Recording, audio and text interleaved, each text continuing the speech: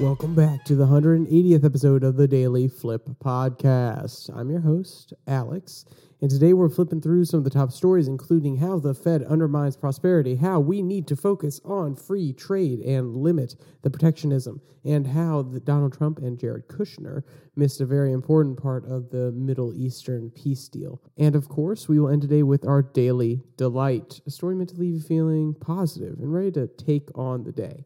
Now, that's enough rambling for me. Let's jump into our daily debate. So if you can't tell by the articles and their, semi-themes, this is going to be a little bit more of a libertarian or at least a free market kind of episode. So throw your comments down there on what you feel is the right market structure. I mean, obviously, you've never heard the end of the talking points that, now we're a mixed economy. You've never heard the end of the talking points that the Fed should be out of everything. The government should be out of the economy from the libertarians, some more, Austrian or maybe even Vienna style economics. So what do you think? What is the best economic system forward? Yes, if you want to put socialism down there or industry controlled by government, go ahead. Let's be clear, my comments don't get crazy. And I will try to have a conversation 100% with everybody to hear out the point of view. But if you get swamped or, if you put something down there really pro-capitalist and you also get swamped, don't blame me. A lot of people have passionate beliefs on this one. Speaking of people with passionate beliefs, let's jump to this first article that the headline reads, How the Fed Undermines Prosperity, and it comes from Mises.org. And yes, Mises Institute is an institution that is very, very libertarian. So, and when I talk about people being passionate about this, they definitely fall into this category. And when I first read the title, I was like, okay, yes, I've heard some of this talking point before, and I, for the most part, agree with a lot of the points that they're making here, which is the government getting involved and even having a central bank that can actually plan how much inflation or how much of the national securities are going to be out on the market. That is a lot of market manipulation by the government. And how we've gotten to this point where the Fed can directly control the inflation of the U.S. government, it's not lost on me. It's not that I don't understand some of the history. I don't have all the pieces, but it is shocking the fact that Americans, one of the most capitalist nations on the earth, the one that is thrived on free markets since basically its inception, even though Hamilton was a little bit more protectionist, and we were protectionists for the first 100 or maybe even 150 years of our lives. We were still relying on free trade, no doubt about that, and without the trade positions that we had going across the entire world, we definitely wouldn't have succeeded. We were protectionists in some of our cottage industries, so there's no doubt about that.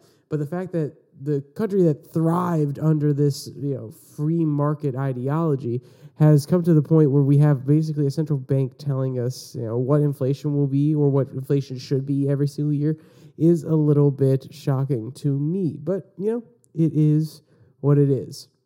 So let's go to the article and let's see what they have to say. I'm just going to read the opening paragraph so you can kind of get a brief idea of where they're going with this.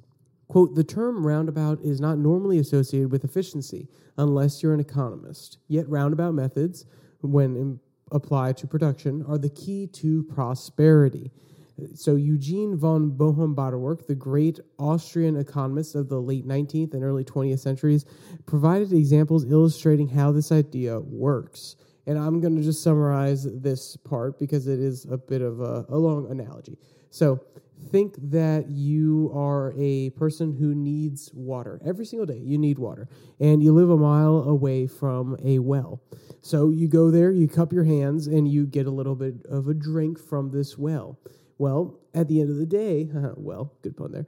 At the end of the day, you realize, okay, it's really inefficient for me to keep coming here every few hours. It's a mile away. That's probably 20 minutes of walking that doesn't need to be done. I am going to get a bucket of it and bring it home. Well, I don't have a bucket, so I'm going to have to create a bucket. And at the end of the day, if you're going to have to create that bucket, you're going to have the skills necessary to do it. Well, maybe you don't have those skills. Maybe you don't make a great bucket. And then when you go there, some of the water actually leaks through the bottom because you didn't create the bucket in the best way possible. So this is a risk, putting in time and effort in order to build that bucket, in order to take away from you farming, in order to get that water. You have to take a risk. You have to set aside time. And that time is not put towards being productive, towards food that will sustain you. So guess what? We make trade-offs. Instead, we do roundabout ways. Instead of risking making a crappy bucket and not also, producing food that will sustain you, you actually use that time to produce the food. You sell the surplus, and then you allow for somebody else who's specialized, who is probably going to make a better product, so there's less risk involved. You're going to use either the corn or food that you make in order to trade with them, or in this case, if there's a fiat currency, you use the currency as a medium of exchange for the bucket. So that actually limits your amount of risk while also allowing you to still perform the tasks you know how to do properly. So these are roundabout methods of getting things done.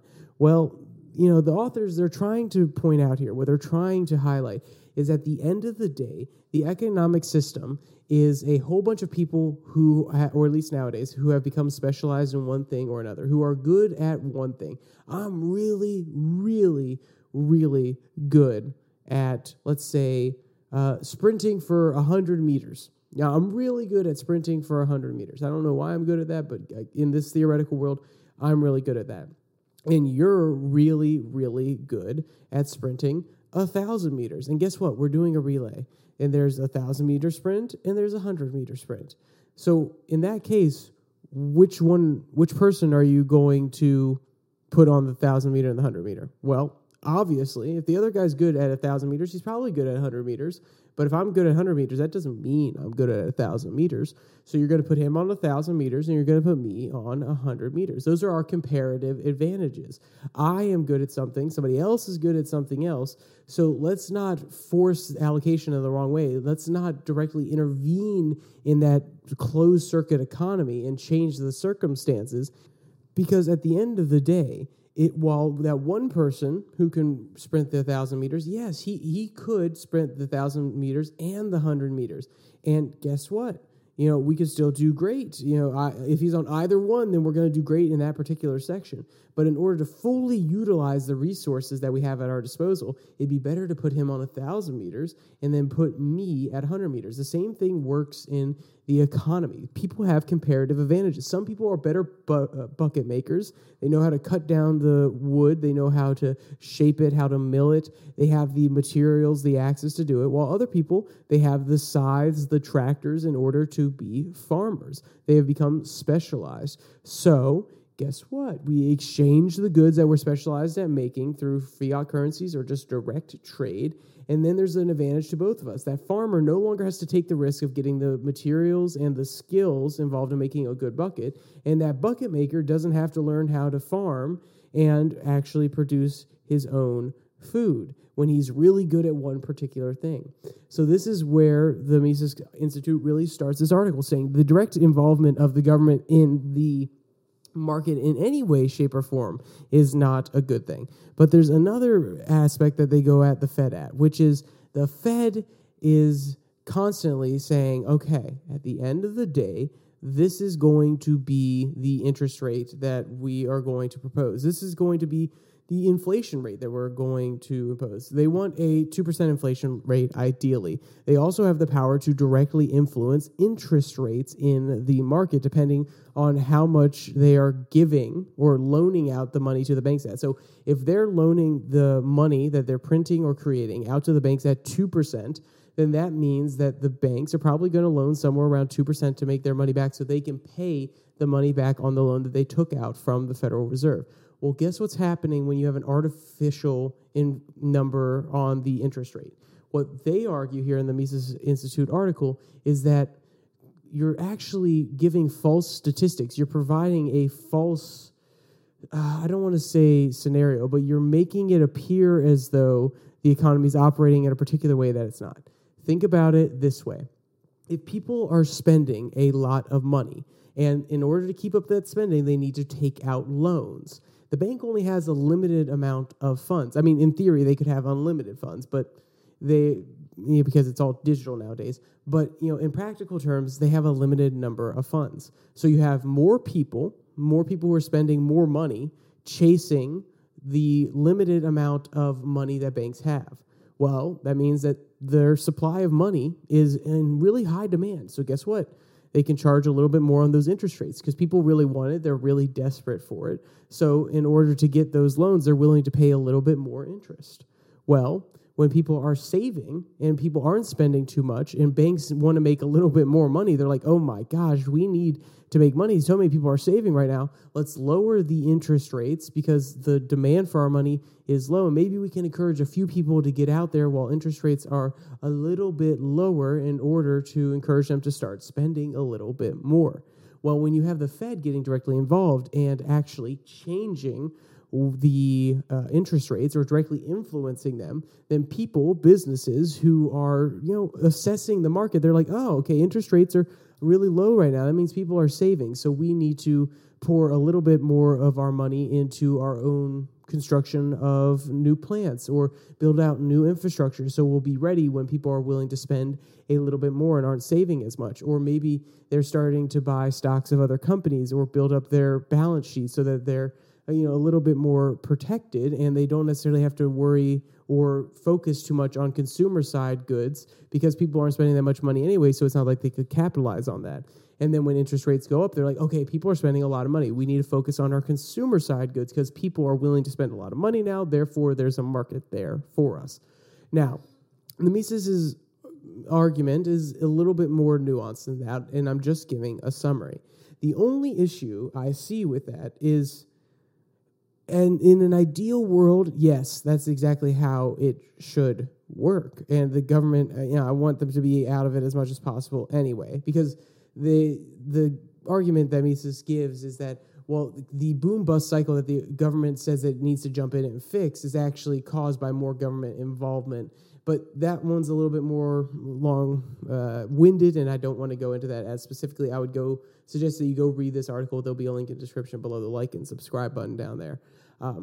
But the point I was getting at is the one thing I don't necessarily agree with here is, well, they're saying that business owners aren't smart enough to see the difference. There's like, okay, they're looking directly at the interest rate, and if the interest rate is this, then the business company's like, oh, this is the exact inference that they need to make. No, businesses are fully aware of how to operate in this world. They can look at consumer spending. They can look at the consumer price index to see where inflation is and how much extra money is being spent throughout the economy. They have plenty of complex metrics in order to determine where they need to be allocating their capital. Now, does that mean that every single business is going to handle this? No. The big businesses are going to have the analytical teams, the financial experts in order to break all this down for them. And the mom and pop shops aren't going to be able to afford that, and they're probably going to get screwed by some of these policies who have basic understandings of economics, or even who don't necessarily have basic understandings of economics, but are in a system where the people around them may have some basic understanding of economics, not enough to fully break everything down with a financial analyst, and then they pass those extra cost or that mentality on to the small business because they're working around them. Maybe these other companies are starting to pull back on their supply chain expenditures so that they don't necessarily get caught in a certain phase because they're looking at overall trends that they don't see the rest of, and then that affects the mom and pop shop. So that's the only I see where Mises is coming from, but that's the thing that I kind of disagree with, which is companies can adapt to the new financial reality. But in an ideal world, the Fed needs to stop its meddling because it's also selling its securities out and buying up securities from Wall Street. And, okay, so that's actually another, I'm sorry, I'm going to go on a little bit of rant, but that's something else I thought about. Because when I was trying to select an article, I'm doing a few episodes ahead of time because I'm going out of town. And I was sitting in my bed, and I was reading this article, and then I said, okay, normally I kind of just accept, I read, and then I want to portray the argument. But where are the holes in this? And the one hole, or one of the holes I found was the one I mentioned at the last point. But there's another interesting part that I thought of, which is, why is it important to have inflation? Why does the government want to actually encourage to have like a 2% inflation? One, to make sure that people, they keep spending. Because if there's inflation, then people are going to spend now in order to make sure that that dollar that they have does not lose value just sitting in a savings account. Well, who does that benefit? One, that benefits the government by having GDP, because now that we have less production and other countries buying our goods as much, a lot of the GDP, just like in China, is propped up by more consumer side spending and buying of different products and things like that. But also it benefits Wall Street, because guess what? People, if they know inflation's at 2% and they want to outpace inflation, they can't just leave their money in their savings account. They're going to buy assets that appreciate a little bit faster, aka the stock market. They're going to put them in vehicles to move up the economic ladder. So it's just an interesting thought that I had, which I'm not saying they're working in collusion, but it does seem to benefit Wall Street a good amount. And I know this inflation shift is something that's been happening longer than Wall Street's true dominance of the political world, but it was just interesting when I was thinking about it. All right, so let's jump to our second article that comes from the American Institute for Economic Research. And this one is, honestly, they're still pretty libertarian, and by that I mean like classical liberal, closer to libertarian than conservative libertarian, even though they're pushing back against the new conservative protectionism. But it was an interesting one when I went through this. Quote, the headline reads, not only to no single person, but to no council or senate whatever. Yes, I know, the headline is kind of confusing. Let's just read the first paragraph so you understand what's going on here. Quote, after decades of allocating free trade, a growing share of Republicans want to return the party to the protectionism that once defined it. This sensibility, popularized by former President Donald Trump, echoes the economically unlearned fretting with which generations of interested politicians and lobbyists rationalize trade barriers. After prolifically introducing tariffs when in office, Trump has proposed a sweeping 10% tariff on imports. This, assuming steady import levels, would amount to roughly $300 billion in an annual tax on the American people. So, when we put on tariffs on other countries, guess what? At the end of the day, it becomes a little bit more expensive to import things, and then other countries also put on tariffs on our goods that go there. So then our companies end up getting screwed because their products are a little bit more expensive in the other countries, and people that are, they really want certain products, but they don't want to spend too much money, they won't buy those products, so on and so forth. The reason I didn't want to go into the economics so much here, gave a brief overview, but I like the tack that this article is taking, which is it's going for economics, but it is also making a policy criticism directly that goes beyond economics, which is the protectionist mindset, the isolation mindset of the United States of America nowadays. And yes, I go back and forth between the isolationist view and the world police / arbiter of morality, democracy. I go back and forth on this one for sure. I still have a hard time. I'm still trying to figure it out myself when it comes to where I stand on those sort of things. But I definitely think it's a very important criticism to point out that, yes, not only Trump, but other Republicans have been pulling towards a more protectionist sort of market structure or policy when it comes to how we interact on the world stage. And it's an important debate that we need to have. Like I pointed out in the last article, the American economy at one point was protectionist. When we were first a burgeoning nation, when we were first not as competitive as these other countries, of course we had tariffs in order to protect our home industries that were going to lead to a large amount of profits in the future. Hamilton understood this to some degree. But as things became a little bit, I don't want to say less competitive, but as we basically came to dominance, then, okay, we open everything up, of course, because, hey, we're producing things at a really, really cheap rate. I mean, we have some of the best products. There's no need to actually put in any tariffs because guess what? People want to buy our products anyway here in America and overseas because they're just the best, and because of the way that we're trading and the processes and efficiencies we have here in the United States and in the industrial base, well, they're also cheaper and they're better. So, of course. But now that things are not cheaper and better, or they're becoming too expensive from America because we have a really, how should I say this, a high maintenance workforce. That's not fair. I'm not trying to say, oh, well, those workers, they're demanding too much. But what I'm saying is we are a first world nation that has experienced lots of prosperity. And at the end of the day, people expect a certain level of living, and wages have gone up to a certain amount. Productivity has also gone up with that, no doubt. But we have a certain level that people need to live at. We have minimum wages that force employers to pay certain things for their employees, whether it be, benefits also beyond minimum wage, but just a specific wage, which therefore causes a little bit of inflation, makes some things more expensive around the local area, but also it makes the product more expensive because guess what? You could probably have a Big Mac for $1 and McDonald's could still make the profits from the mass production of the food and the shipping out to those McDonald's places. Labor takes up a lot of that extra, I think it's an extra $3. So maybe that you could actually get a Big Mac for like $2. And then there's about a $2 difference with the wages that they have to pay if people didn't have to be paid minimum wage. But no, we have a certain standard of living. So, of course, we are going to have higher wages, therefore higher prices, so on and so forth. So we've been priced out of the market when you have other countries that come in, like Thailand, like India, like China. Or, in Southern America, some countries are doing really well with farms. Or you have new industrial bases that will probably be opening up in Africa in the next 10 to 25 years. So my point is, at the end of the day, we're being outstripped. So in order to protect ourselves, we're going back into protectionist policies. Well, guess what? Guess what happened to England when they did that? Guess what happened to France when they did that? Well, France is a little bit different. Then they went into a revolution. And yeah, that's an extreme case. But England, when it was the world power, also the Dutch, don't forget them. England, when it was a world power, and it just had the natural advantage because of its colonies, its coal production, and its industrialized base, well, they were really big advocates of free trade. And then as time went on and other countries started to eat their lunch, especially with Germany, being a little bit hostile and provoking a few different tensions, there's no doubt about that, they started having more protectionist policies. And guess what?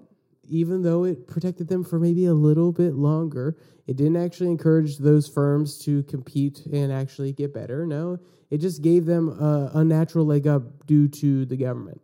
And then eventually, Britain was no longer the reserve currency of the world. They're still doing pretty okay. I mean, some of their people have a hard time financially, no doubt about that. They're still doing pretty okay, like I was talking about. But I feel like we are on that path towards destruction of the U.S. dollar, when we have the Fed so directly involved in controlling the currency, when we have this turn back to protectionism because we just can't compete on the world stage, or because they want to argue it's for national security purposes, but at the end of the day, we can't make those microchips as well as TSMC. So we're going to make a protectionist policy that protects the industry here and actually helps burgeon some more chip makers. Well, what happens when those subsidies and those protections go away and these chip makers are just left out in the cold? I don't know. My point is, this is a very valid argument that needs to be had. We've seen this historically happen.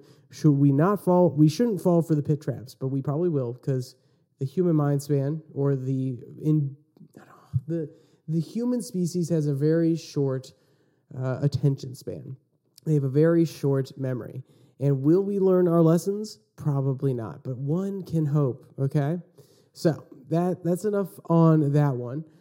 Speaking of not learning lessons, this last one comes from Mother Jones, how Donald Trump and Jared Kushner overlooked the key to Middle East peace. So Donald Trump has been out there about the Abraham Accords ever since the Israel-Palestine or Gaza-Hamas incident has started. And he's been out there saying, we had a huge peace deal. And of course, there have been critics on both sides, but Mother Jones takes I don't want to say a more tactful approach, because they definitely don't like Trump, and they're definitely coming for his throat. But they definitely tried to break it down with a little bit more nuance than some people would, rather than just saying, the Abraham Accords were a farce, blah, blah, blah. Some people have just outright said that. It's like, no, there was something there. Mother Jones admits that, but says, hey, they're lacking in category B, C, and H. I just kind of chose some random letter there. Probably should have just said ABC.